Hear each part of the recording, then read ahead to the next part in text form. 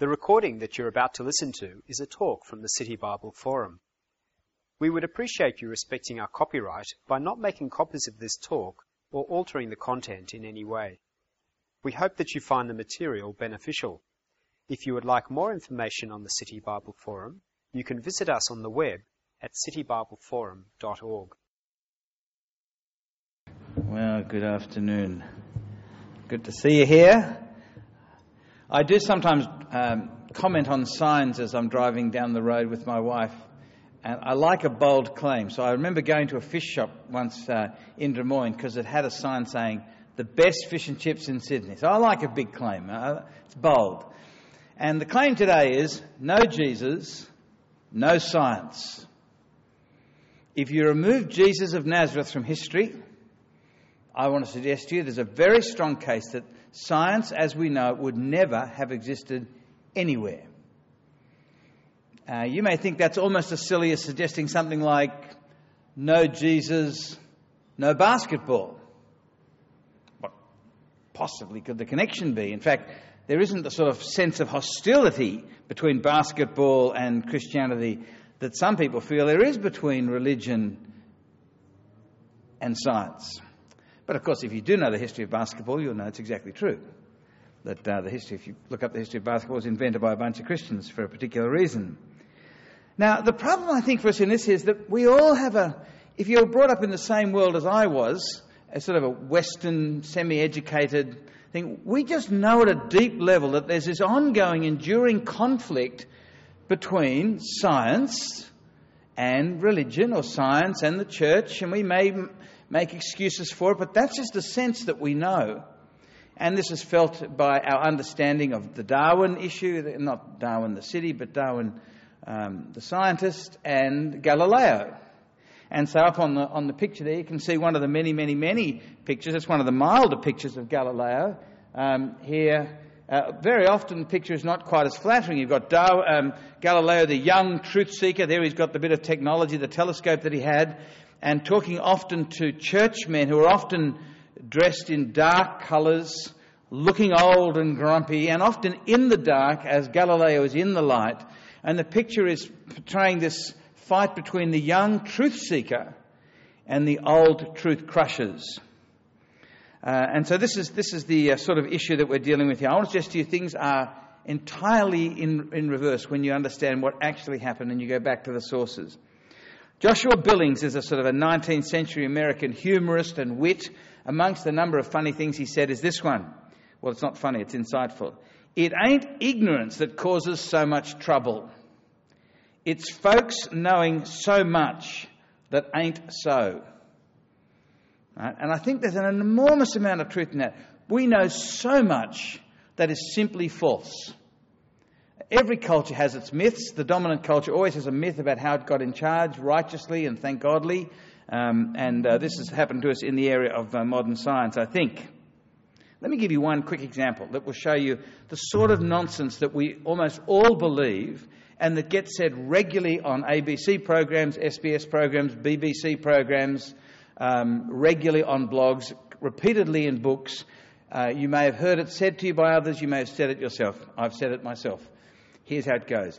The problem for the church when they were confronted by Copernicus and Kepler and Galileo saying that the earth was not the centre of all things with the stars going round it, but actually the sun was the centre and we were going round it, was that it took man out of the centre, and suddenly man's position as being important was questioned, and there was this sort of existential angst about us being displaced, and that's why the church was so harsh on Galileo, although frankly it wasn't harsh on Galileo at all.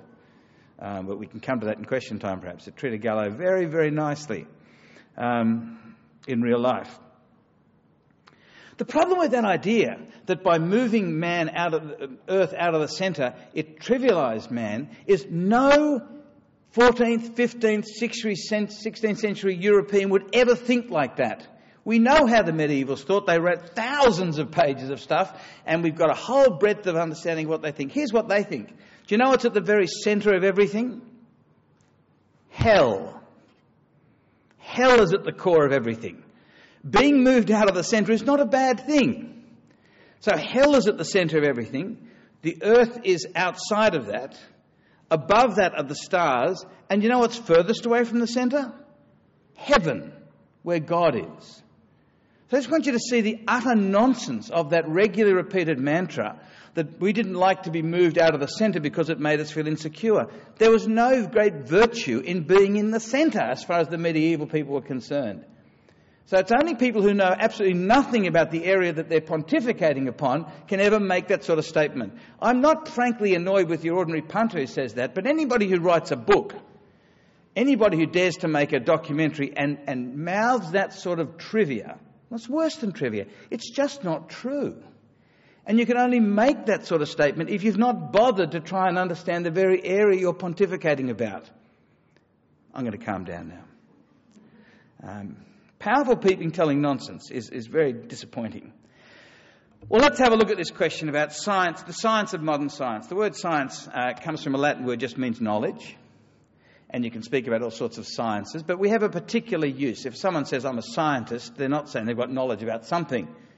It's a particular sort of knowledge. The word was only coined in its modern sense in 1833 to discuss the disciplines that we now know as science. I want to give you the definition I learned at Sydney Boys High School, and a definition that is still true. And it goes like this. Science is sort of two things, but at its heart, science, what we would call modern science or sometimes empirical science, it is a method. First and foremost, empirical science, modern science, is a method. It's an approach. It's a way to gather information about a certain part of the universe. The Oxford Dictionary says it's systematic observation and experiment with testing. So the idea is you observe something carefully, you see what's happening, you then sit back and you make a hypothesis. Maybe I think this is what's causing it. And then the crucial thing in empirical science, what we would call modern science, is you then work out an experiment to test it.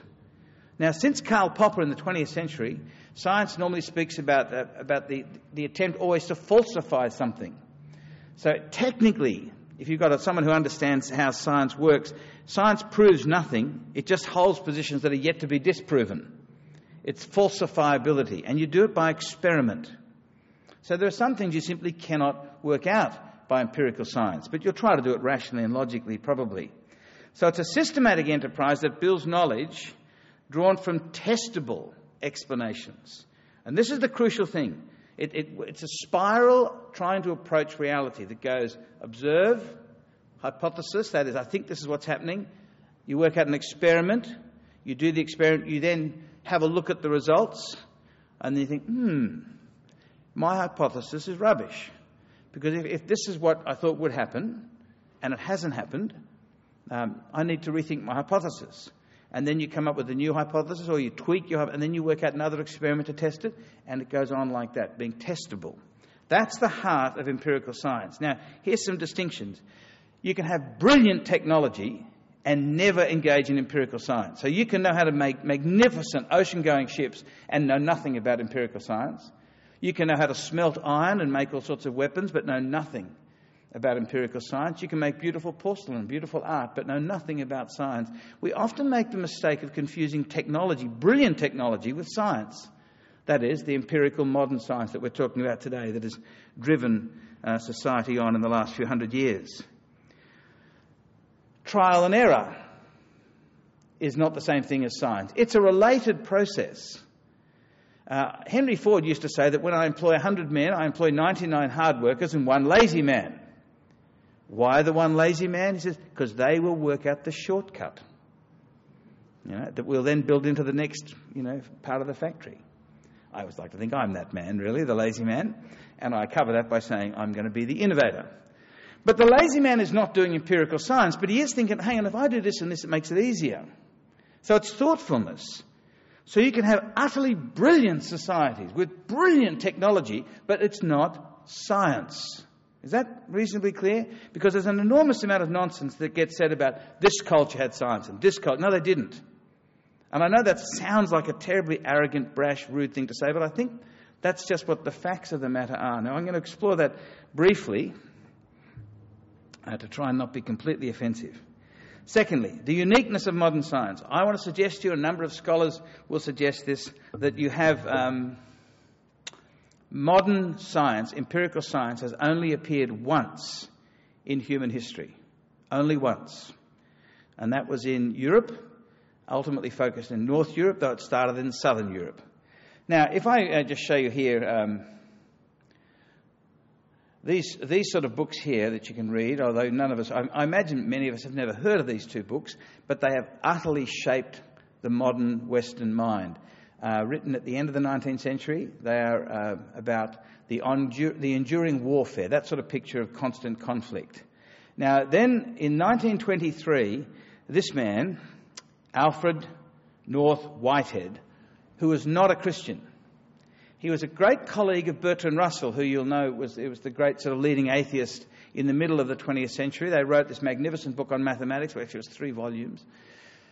Now, Whitehead gave this set of lectures both in England and America that were published, and it caused an absolute shattering shock through the Western world, because already it's quite a long ongoing, this idea of the enduring warfare between science and religion.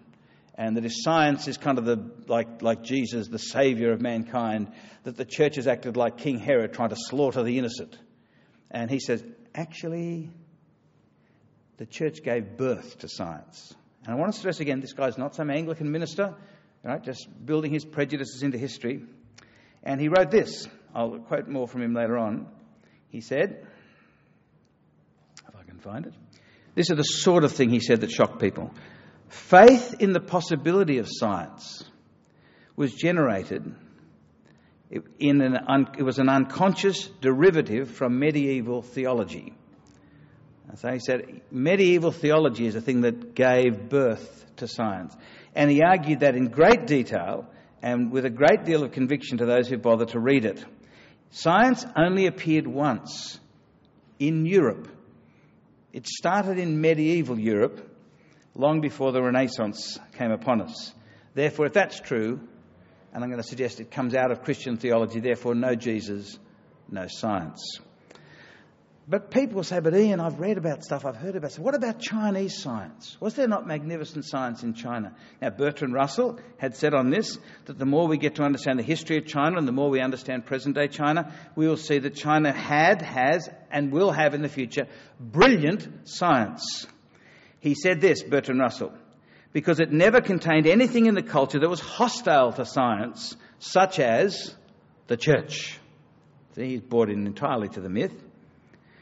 Now, Joseph Needham was a colleague around the same sort of time as Bertrand Russell, himself a Marxist and a Marxist historian. He ended up becoming one of the West's great experts on China, deeply respected by the Chinese people themselves. In the end, he started off with exactly the same view, and he writes this in the end.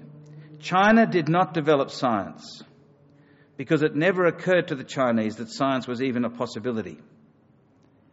What he's saying is this whole business of observe, hypothesize, experiment, rethink and reobserve, that whole method, it assumes a certain relationship between you and creation and the gods or whatever. But if you have a view that history is entirely cyclical, which the Chinese culture has historically had, perhaps not so much now, I don't know, but certainly historically it has, and that the world is full of spirits or gods or is almost an organism, there's no point putting your mind to look at it, because the whole thing is, the question for the Chinese was one of more seeking enlightenment to understand the season. Where are we in the next cycle? So rather than asking, why does the river flood, you ask, what is the significance of the river flooding and drowning people? It's much more a mystical thing. Yulan Fang, a Chinese scholar also from the middle of the 20th century, says this. They worked on exactly the same area of concern. China has no science because according to her own standard of value, she does not need any. Science has not discovered the scientific method. Our ancients sought phenomena and ignored theoretical explanations. Since the arrival of the Europeans, the question has always been concerning explanations. I don't know if you were brought up watching the TV show, many of you obviously far too young, with Professor Julia Sumner Miller. He'd paint out a little bit of a scenario, then he'd say, why is it so? That question. Why does this happen? Trying to work out the background laws and rules. That sort of question is the question that science says. Why is it so when we do experiments? There's a Jesuit who arrived in China and lived there for many decades, Father Matteo Ricci, in 1580. He said when he arrived, we've got his journals, he said that he was amazed at the technology that the Chinese had. Brilliant, beautiful. And amazed at their accuracy when it came to things in astronomy. You can become an astronomical genius without having any knowledge of science. It's a question of a careful observation of what happened next and the time gaps between things. So many cultures that had no science all around the world are brilliant at astronomy and often brilliant at maths, which is a different discipline altogether, related but different. When he got to China, he was amazed at the pinpoint accuracy that the Chinese had, a mind-blowing accuracy about various things that would happen in the skies and eclipses and things. But after he'd been there for a decade, he realised that they had not the faintest clue why an eclipse happened and no interest in working out why the moon or the sun was blocked out for a time. It just wasn't their concern. But they knew when it happened. And this is the thing that they're saying, that we often mistake knowledge, careful, detailed knowledge of what happens in the creation, with science. It's just not the same thing. So we can come back to that. Also with India, which, as you know, was brilliant in maths and developed the nought, which came to the West through Arab traders, but it's an Indian invention as far as you know, the nought. India also, if in the general Eastern view, that reality is an illusion, and the thing is to escape the illusion of change and of the physical world, you don't waste time studying that which is an illusion. You do if you think it comes from the hand of God. Likewise, the Greeks. The usual nonsense that's said by the learned in our culture now about this thing is that the Greeks had brilliant science. Brilliant. And it was going magnificently until the Christians turned up. Oh dear. And then we fell into the Dark Ages, as they called it for many years. No scholar calls it the Dark Ages anymore. Anyone who used the phrase Dark Ages shows that they're still regurgitating stuff they learnt in high school. Collapsed about 500 AD when Christians became, a bit dominant, and it was dark, until suddenly, out of nowhere, Copernicus, Kepler, Galileo, all of them throwing off God, etc., persecuted by the church. This is the myth. But actually, Greek science is a nonsense in terms of empirical science. In fact, what took the West so long to come up with empirical science was the unbelievable dominance of Aristotle.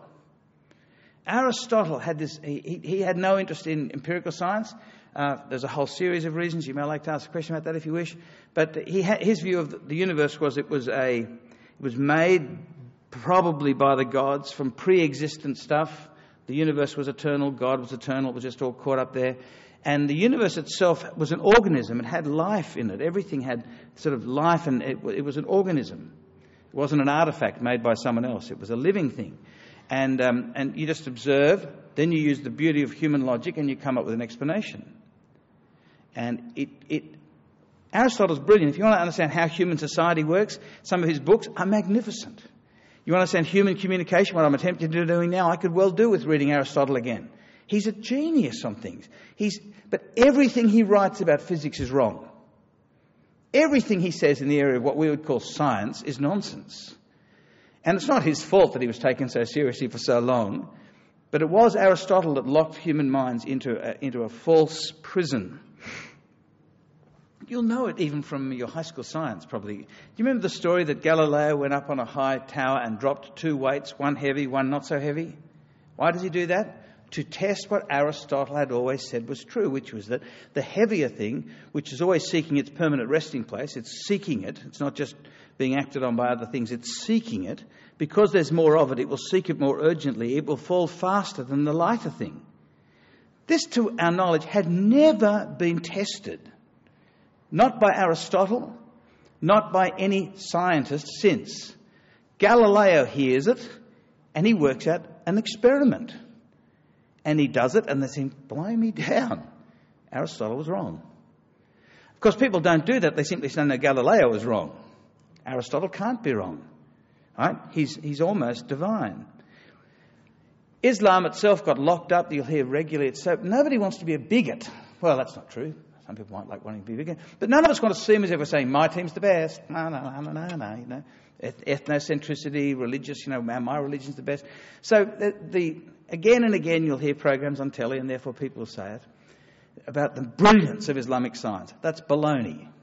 There was nothing. In Islam, there was no empirical science. One or two of their scholars suggested it, but it was passed over as a possibility, the increasing use of experimentation.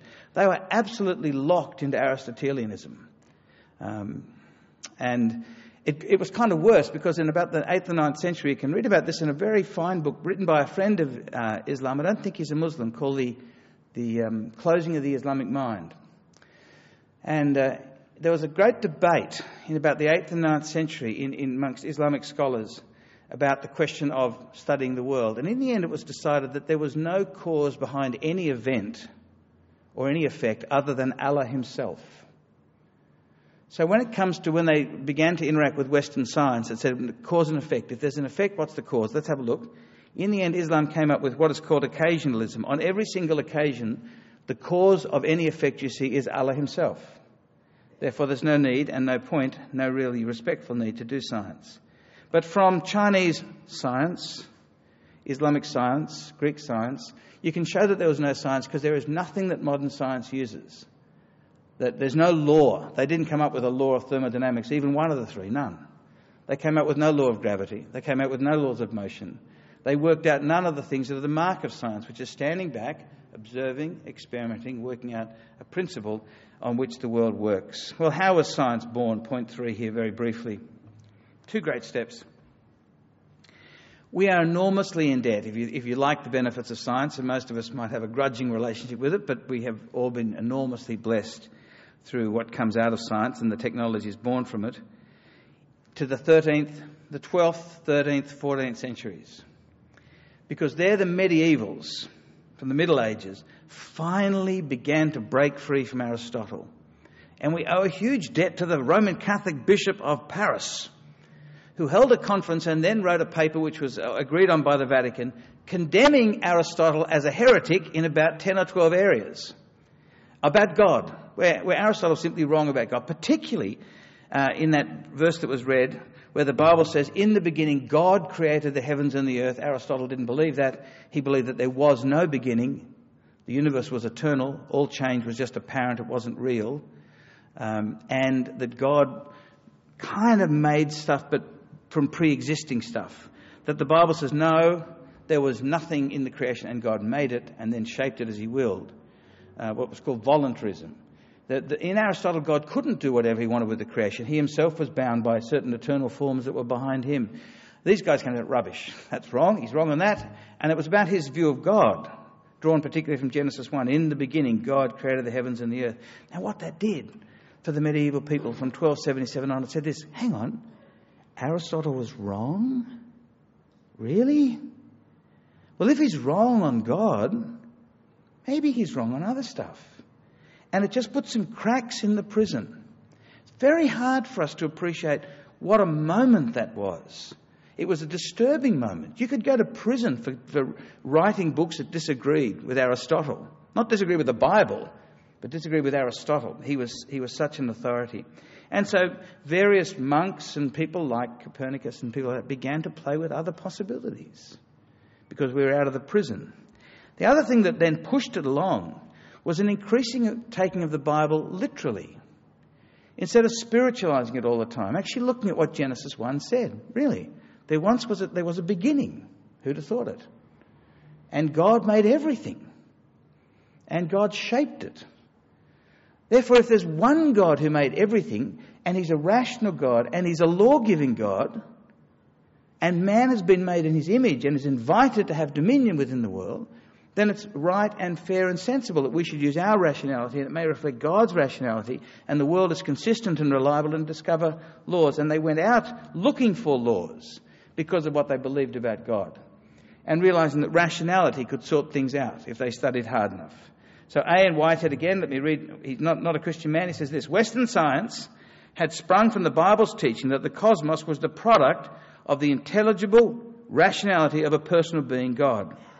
The greatest contributor to the scientific movement was the inexpugnable belief that every detailed occurrence can be correlated with its antecedent in a perfectly definite manner, exemplifying general principles. Without this belief, the incredible labours of scientists would be without hope. It is the instinctive conviction vividly poised before the imagination, which is the motive and energising power for the research, that there is a secret which can be unveiled. How has this conviction been so vividly implanted in the European mind? There seems to be but one source of its origin. It must come from the medieval insistence on the rationality of God, conceived as the personal, energetic God, Jehovah. I do need to move on to leave you some time. Many of the guys, Galileo, Copernicus, Newton, all these guys, very devout men, speak about the two books of God, the Scriptures and the book of nature. And as you study one, if you want to hear what God is like, you study the other to see what God does. And as you take this book literally and straightforwardly, you take this book, the book of nature, straightforwardly. In fact, some said you should study this book first because he wrote it first. And through looking at God in creation, then move to the question of God. Now, I do need to try and bring this to a conclusion. Science grew. Thank you for that, Ian. Many of the great founding fathers were overtly, passionately Christian. The tendency of people like Richard Dawkins now to say, they were just formally Christian. That's nonsense. Isaac Newton, when he wrote his great book, wrote in the preface to it, I've read it, he said, "This will finally silence the French atheists." Right? There were atheists back in the 1500s and 1600s. And Newton thought that so clear and obvious was the divine lawmaker in this that it would shut them up. Well, it didn't. But he was quite a devout man. Boyle, Robert Boyle, you might know nothing about Boyle except something, you got a vague recollection that when you did chemistry, there's a thing called Boyle's Law. Boyle is university agreed to be the founding father of modern chemistry. He spent his money on two great things, and he didn't have a great deal: getting Bibles translated into various languages, and he set up a set of lectures, apologetic lectures, to defend Christianity from its many attacks even back then. The last thing is this: in terms of the now and the future, the great model is the Human Genome Project. It was begun by a man using Western Christianity, Western science, empirical science. Without Jesus, would never have come into existence. But he himself was an atheist by choice, a man called Francis Crick. It was completed under the guidance of a man called Francis Collins, who himself was an atheist till he turned 27. And then, when he was already a professional scientist, became convinced there was a God. My suggestion to you, friends, is that if you remove Jesus and you remove the great spread of the influence of the Bible's way of thinking, from Genesis 1 on, we lose empirical science. No Jesus, no science. That's my conviction. You may like to have a friendly argument. Any questions? All these interesting slides and points you're never going to get to see.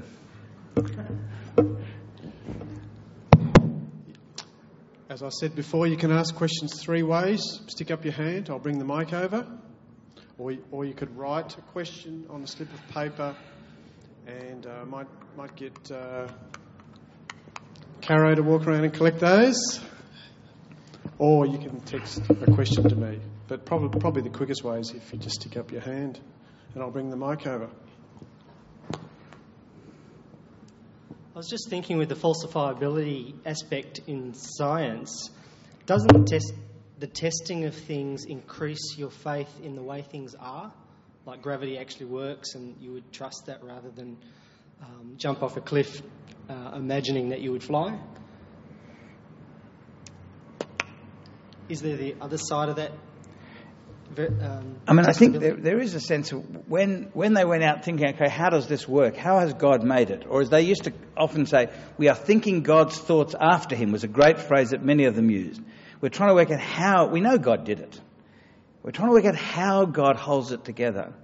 And I think when you study gravity, yes, you learn certain things not to mess with it, because it's a law that operates whether you like it or not. Planes completely obey the law of gravity. You think, I love going in planes, I'm a kid, and I think, wow, this is amazing. But they're completely obeying the laws of gravity, but there are other laws are coming into play that overpower it, the laws of weird-looking wings and going forward motion. What are they called? Aeronautics or whatever. But yes, I don't know if that's an answer to your question. Yes. No one had worked out why things fall, because Aristotle was completely wrong on that. He knew things fell. Anyone else like to ask a question or make a comment about what Ian has said today?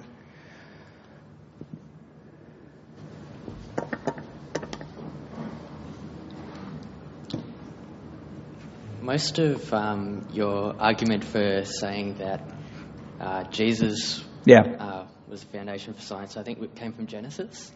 But I suppose Muslims had a similar creation. God created the world. So why is it Jesus as opposed to... Yeah, good, very good. Yeah, good point. The interesting thing at one level, if I can just throw another question, is why did it take till the 1500s? If Christianity, it started very, very small and it grew completely peacefully for hundreds and hundreds of years, being crushed often. Islam does acknowledge the books of Moses, but practically speaking, they're ignored. Certainly when I talk to modern Muslims, they never read. They say it's scripture, but they never read it. They do not believe that, they believe it's a latter Jewish sticking into it when it says that man was made in God's image. Most Muslims that I've met will deny that. What happened with Islam was it became captive to Aristotle. And they read Genesis in the way that much of Europe did, which is as a symbolic description. And a part of it was what the Protestant Reformation did. That really pushed science terrifically forward because it said, no, just read it literally. If it's obviously symbolic, the Bible will let you know, but just read that there once was nothing and then God made stuff. But Islam became entirely captive to Aristotle and it intensified it with its own occasionalism. So it never embraced that method. The shame is that Christianity took so long to get there. And the reason was, in the same way as if you're a Christian now living in Australia, your life is partly explainable in terms of Jesus and partly explainable in the fact that you're a captive to your culture. We all are in some way, in ways that we don't know.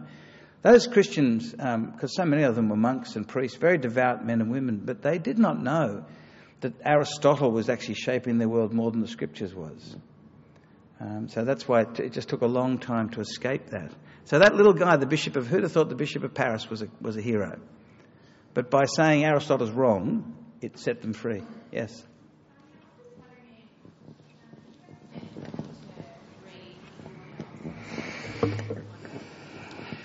Just wondering if you can suggest something to read to kind of think about these things further, especially if you're not like me and not completely science-oriented. And also, how can you trust them and what they've written? Yes. And maybe they're pushing an agenda. Yes. So how do you work out what to trust? I'm trying to get back to the slide that had 3 books that are worth looking at. I would suggest to start with the middle book, The Victory of Reason, by Rodney Stark.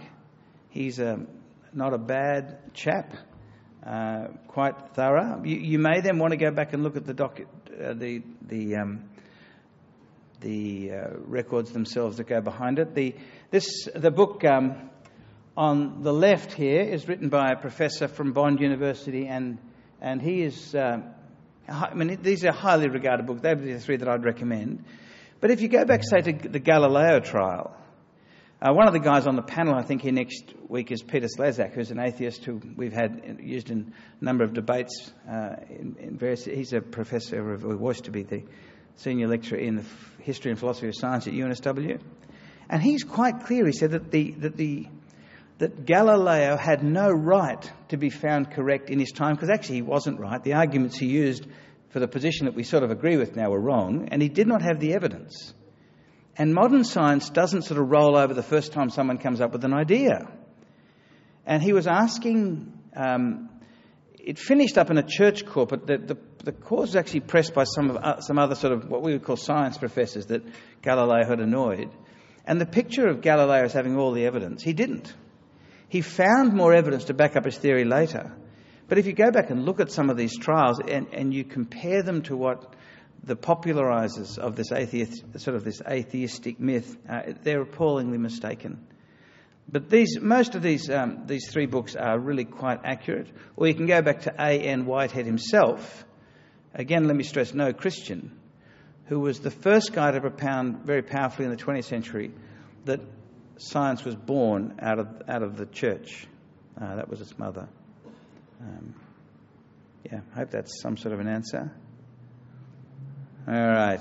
All right, I think we might leave it there. Why not? How about we thank Ian Power for all the work he's put in on this topic. Well, Science Month at City Bible Forum continues over the next few weeks. Let me remind you about some of the good stuff that's coming up, if I can find it. So next week, as Ian mentioned, there's a panel discussion. Dr. Lewis Jones, who was here last week, has organised some very smart people to sit on a panel. They're not all Christian, and they're talking on the topic, what does science say about the purpose of humanity? What can we learn about our purpose through science? That will be a great panel discussion. Lewis Jones will be the chair of that discussion. You'll see inside your program there's an A5 invite. They're really easy things to invite friends to from work. Interesting Christians and non-Christians discussing this issue. So please make a big effort to come yourself next week and to try to invite people. And then on Monday the 25th, over in the Town Hall, we have Dr. John Lennox from Oxford speaking on cosmic chemistry, do God and science mix? Here are some pictures from the cosmic chemistry event that was held down in Melbourne. Dr. Lennox will give a lecture on the topic. You can see all the people that were there. It was a sellout in Melbourne last week. It was a sellout in Brisbane. And then there's a moderated question and answer time. And that's the same format that we'll have in Sydney on Monday the 25th. So the last time I heard, I think we sold about half the tickets to the Town Hall. It's probably a bit more than that. Brisbane and Melbourne and Adelaide have sold out. Come on, Sydney, you can do it. Apparently they're selling about 100 a day, which means it doesn't look as if it's going to be a seller. So it's a shame to miss it. If you want to go, come along and invite your friends to get a good discussion going. Well, Science Month continues. Back to the books, and we'll see you next week. The recording that you have just listened to is from the City Bible Forum. For more information about City Bible Forum events in your city, or to order other talks, please visit citybibleforum.org.